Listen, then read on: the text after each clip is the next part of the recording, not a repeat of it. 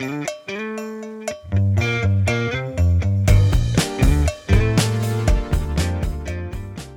to Unboxing Fulfillment, the modern B2C fulfillment podcast. I'm your host, Chad Rzuka. In this episode, I'm joined by Chris Hamley, who's the managing partner at the Brecham Group. Chris, welcome. It's good to see you again.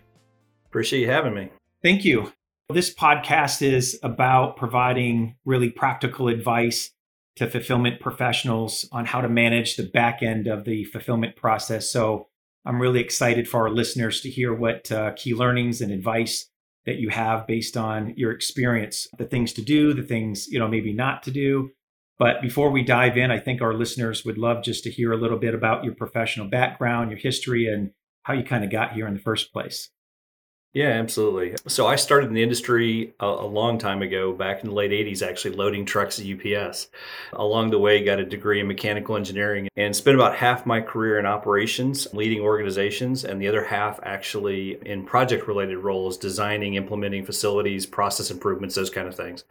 Made a lot of stops along the way, and finally, about 7 or 8 years ago, decided to go out and step into consulting, and we built a team of people around going out and just doing good work for people.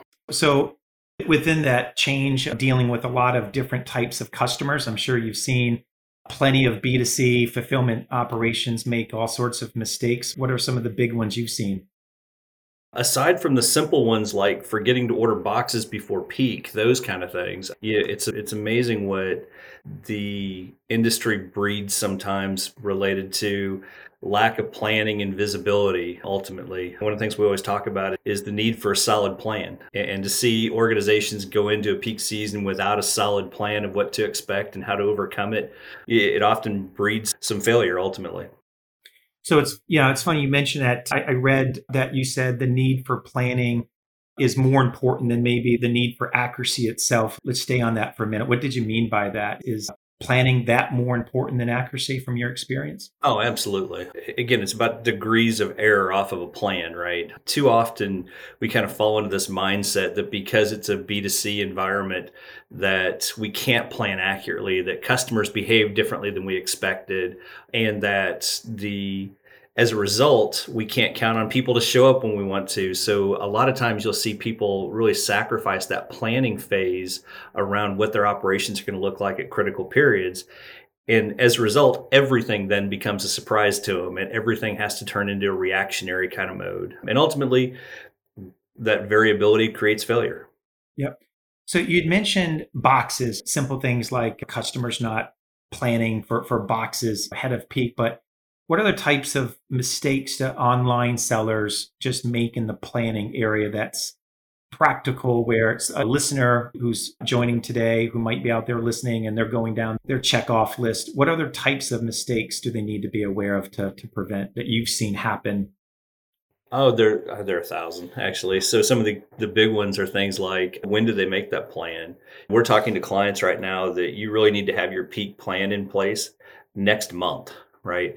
And again, understanding there's degree of variability, but think about things like what's your lead time to onboard staff and recruit staffing. And to do that, you've got to have a plan now to start actioning in July, August, September in order to actually impact peak this year. And to that point, we see people as late as September, October start to think about what their staffing requirements are going to be like for Black Friday. And at that point, you're too late to the game. Your ability to impact things are so minimal that you're pretty much set in stone at that point. So we're in a pretty difficult labor market. That's no surprise. But what do your customers tell you, or the clients that you're representing, when they're trying to manage or balance really high degree of expertise and high quality, but it's just hard to get labor through the door? How do you manage that, or how do you balance that in today's world in logistics? It is. There's no doubt that the market's different today than it was, 5 years ago, 10 years ago, right? I'd say the biggest thing that I hear is that we have to raise in wages. We have to look at onboarding plans, or what kind of onboarding incentives we can give people, those kind of things. And I'd argue that if we keep doing the same things we've always done in this space, right, that we're going to get the same results we've already gotten. right? I was talking to a client not too long ago, and their idea of recruiting was to put a sign in the yard, right, out in front of the DC. And again, 10 years ago, that may have worked, but that's not how people consume employment opportunities today. It's not They're not how, driving by. Yeah. yeah, they're Yeah. not driving by looking at stuff, right? They're not actively out seeking. And consequently, we have to think differently about how we engage with people and how we bring them into an operation and how we make them interested in coming there. We see things like I was sitting in an interview for warehouse employees. We were looking at how to help the onboarding process and had a really low success rate of hiring.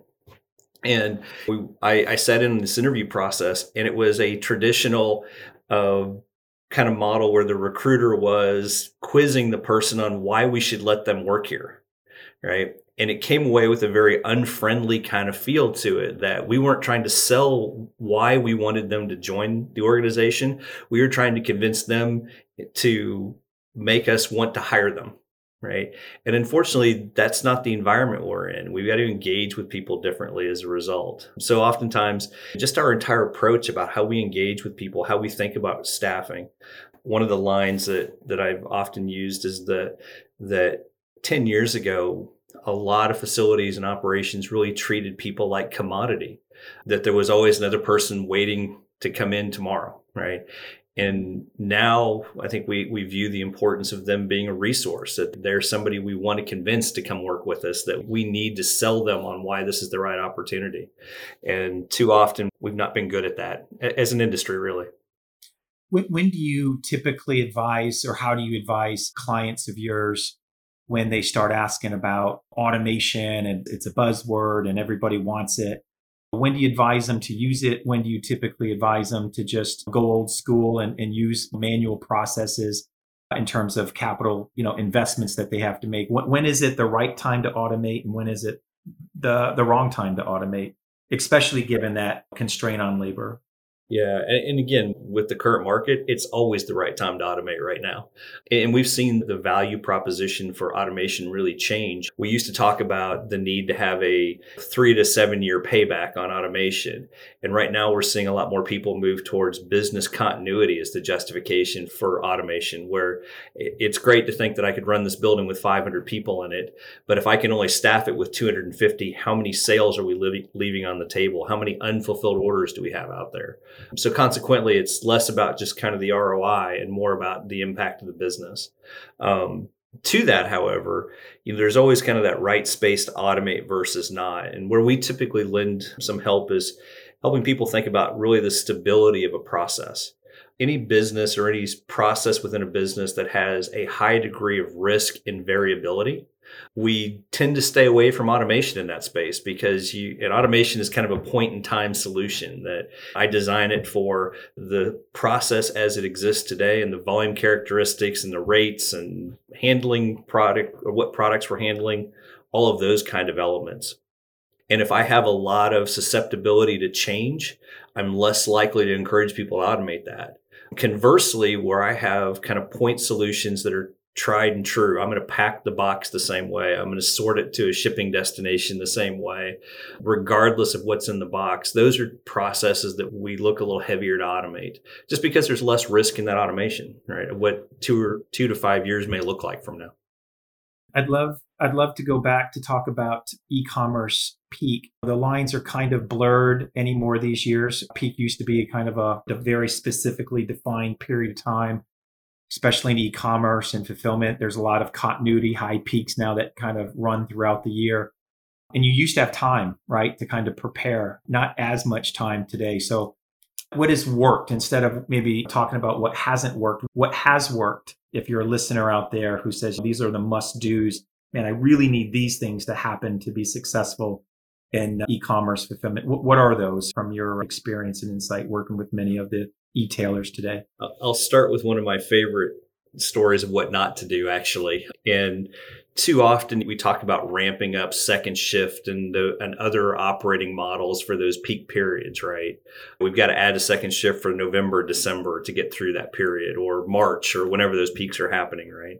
And they usually do things like take their experienced leaders and try to spread them more thin across their entire organization, and their subject matter experts doing the same thing. And Consequently, it never ramps up quite as effectively as they would have liked because I've just watered down the knowledge base of how my operation works and the things it takes to be successful every day. And so consequently, you never quite see the result you expected. So one of the things that we always try to educate people on is that if I have 2 or 3 peak periods throughout the year, and each of those last, let's call it a month for the sake of argument, that means the other 9 months, I really need to be practicing what I'm going to do at peak, not changing my operating model for those 3 peak periods. So how do you run an operation and execute against the same process and KPIs day to day? And therefore, it's just about volume increase and how do I introduce more people to that process instead of trying to re-optimize my solution for those periods. That's good advice. I like that. Actually, I just wrote it down myself, and it's totally true. So it's a busy job, fulfillment. It keeps us up all day and night. How do you stay productive? And any tips that you use? Any particular routines that you bring to the office every day? For me personally, I work all the hours, which is probably not a great example for anybody, but it really comes down to, particularly in a fulfillment environment, right? It's trusting your leaders, empowering everybody to go do their jobs. The organizations that tend to struggle more during the year even is when you have a very centralized point of command, right? That everything has to flow through. I found operationally that your best case scenario is allowing people to go do their jobs and as a leader, trusting them to do that. And again, not that there don't need to be some checkpoints along the way, but ultimately let them do their jobs and start cascading responsibilities and roles and duties down to allow that to happen. Where does a general manager, somebody who's a site leader running the four walls of the operation, where does he or she kind of fall down typically in an e-commerce environment? And what have you seen like the really good ones do that the ones that have not been so successful don't do? I think it's a mindset almost, honestly. I always personally subscribe to the idea of adapt and overcome. That we know bad things are going to happen. We know that forecasts are not always going to be as accurate as we would have liked. We know that we're going to have COVID. We're going to lose half our employees for a period of time, right?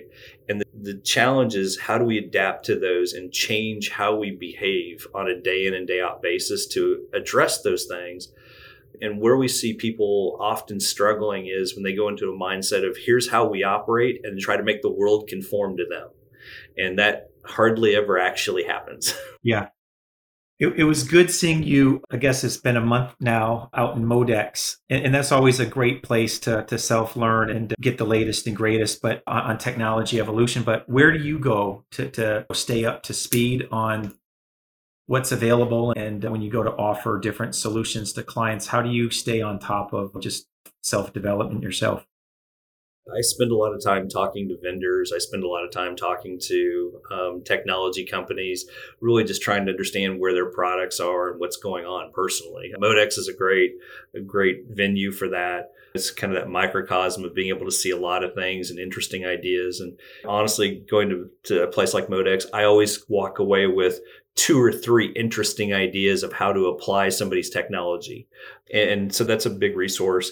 And then a lot of times it comes down to thinking kind of outside the box. So seeing a solution and then thinking about how it might be applied to a different application, right? Really seeing it go somewhere else in the market. And with that, I think that's how you start thinking about kind of interesting ways to use automation and apply new technologies. What do you think, Chris, has most fundamentally changed in our industry just over the recent couple years? Not when you started, but just say in the last 3 to 5 years. What do you think has been the most profound or prevalent changes that leaders need to adapt toward, and any best practices on what you've seen, how people have adapted to those changes? It goes back to maybe 2 of the comments I made before. The first one being around our employees' commodities or resources, right? And I think just the way we approach people today around policies and procedures and pay structures and schedules, ultimately, even those types of things really have to evolve. And I think some people are are doing better at that than others. The workforce has changed for us over the past really 3 years at this point, probably more dramatically than at least any other point in my career. And as a result, we've got to adapt faster. And I think people are struggling with that. Yeah. Where do you think it's headed? Where do you think the next 3 years are headed from an e-commerce fulfillment perspective? I think there are a couple of things. One is we started seeing some of this before COVID ultimately, but it's the idea of understanding who an organization is to their customer. We don't all have to be the fastest, right, in delivering services. We don't all have to be the low price point. Every organization has its own unique go-to-market strategy, and it's really using that to mold their fulfillment model then to meet that expectation. I don't have to service everywhere in the country next day. My joke is if you live in Montana, people know they live in Montana. They know it takes a long time to get stuff there generally, right? No offense to Montana. But at the end of the day, if we're going into a service level conversation, we need to understand what our proposition is to that customer. And do they care that it's 3 days versus 4 days or 6 days versus 7? And those are things that are going to help inform our decisions around the e-commerce space. Not everybody has to be fastest.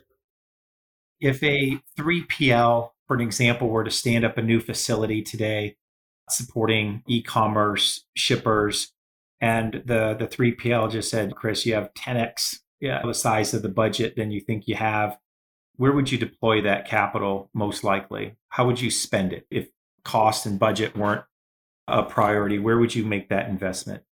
Honestly, I think it's around automation and technology, right? How do I make sure that we are really well educated on how our process works or variability in that process? So that's really data flow reporting. What are we tracking through the process? And the more visibility we have, the higher degree of success we're going to have ultimately. And when you refer to automation and data, so do you view data as a form of automation? Data visibility or transparency, has that become a type of automation when we refer to that? It is. Too often we still see people using clerical positions to track productivity and things like that, right? Which, is necessary in a lot of organizations. But the more real time and the more accurate that information is, the better off we're going to be. And it's about how do we optimize automation as much as anything. To me, data is the optimization tool, right? It's that if I have a process or a solution out there, that for me to best use it, I have to understand how it's performing constantly. What are my inputs and outputs to it to really maximize it? And that's where the data comes in. And we see too often that it's something as simple as not having good reporting around how many open replenishments I have in a distribution center, right, leads to pick inefficiencies that lead to less volume going out the door. The better we have line of sight to those things, the better we can then address it and ultimately keep a consistent output. This episode is sponsored by Amware Fulfillment. Amware is a third-party fulfillment company that provides pick, pack, and ship services to established direct-to-consumer brands. With fulfillment centers in every region of the U.S., Amware supports 1 to 2 day ground delivery to 95% of the country. In short, Amware takes care of everything after the click. Learn more at amwarefulfillment.com. So I know there's different types of operations, and I don't want to paint with too broad of a brush, but for a general manager who might be listening today in a company in the fulfillment space, what would you tell them? One of the challenges that they have is time, right? Time is time, and how they manage it, and they get through all this plethora of data and responsibilities. What would you tell that general manager of this is the thing you have to do each morning by 10 a.m., 11 a.m.? What are the good GMs out there doing early in their day? I'd say it's probably threefold. The first one being, one, just how do I interact with people, right? People feed off of how the leader performs, right? So for me personally, it was about how do I go out and make myself visible to the ops team, to the leadership team, or to the hourlies on the floor as well, right? And that doesn't have to be large and intrusive or anything, but definitely be present. I'd say the second thing is understanding what the plan for the day is. The sooner we understand what we're doing today and how that's executing, the more successful we're going to be. And sometimes, depending on the size of facility and how involved the GM is in that process or not, sometimes it's just validating that the ops team has a good plan. Sometimes it's actually helping build that plan, but we should know what everybody's doing all day to day.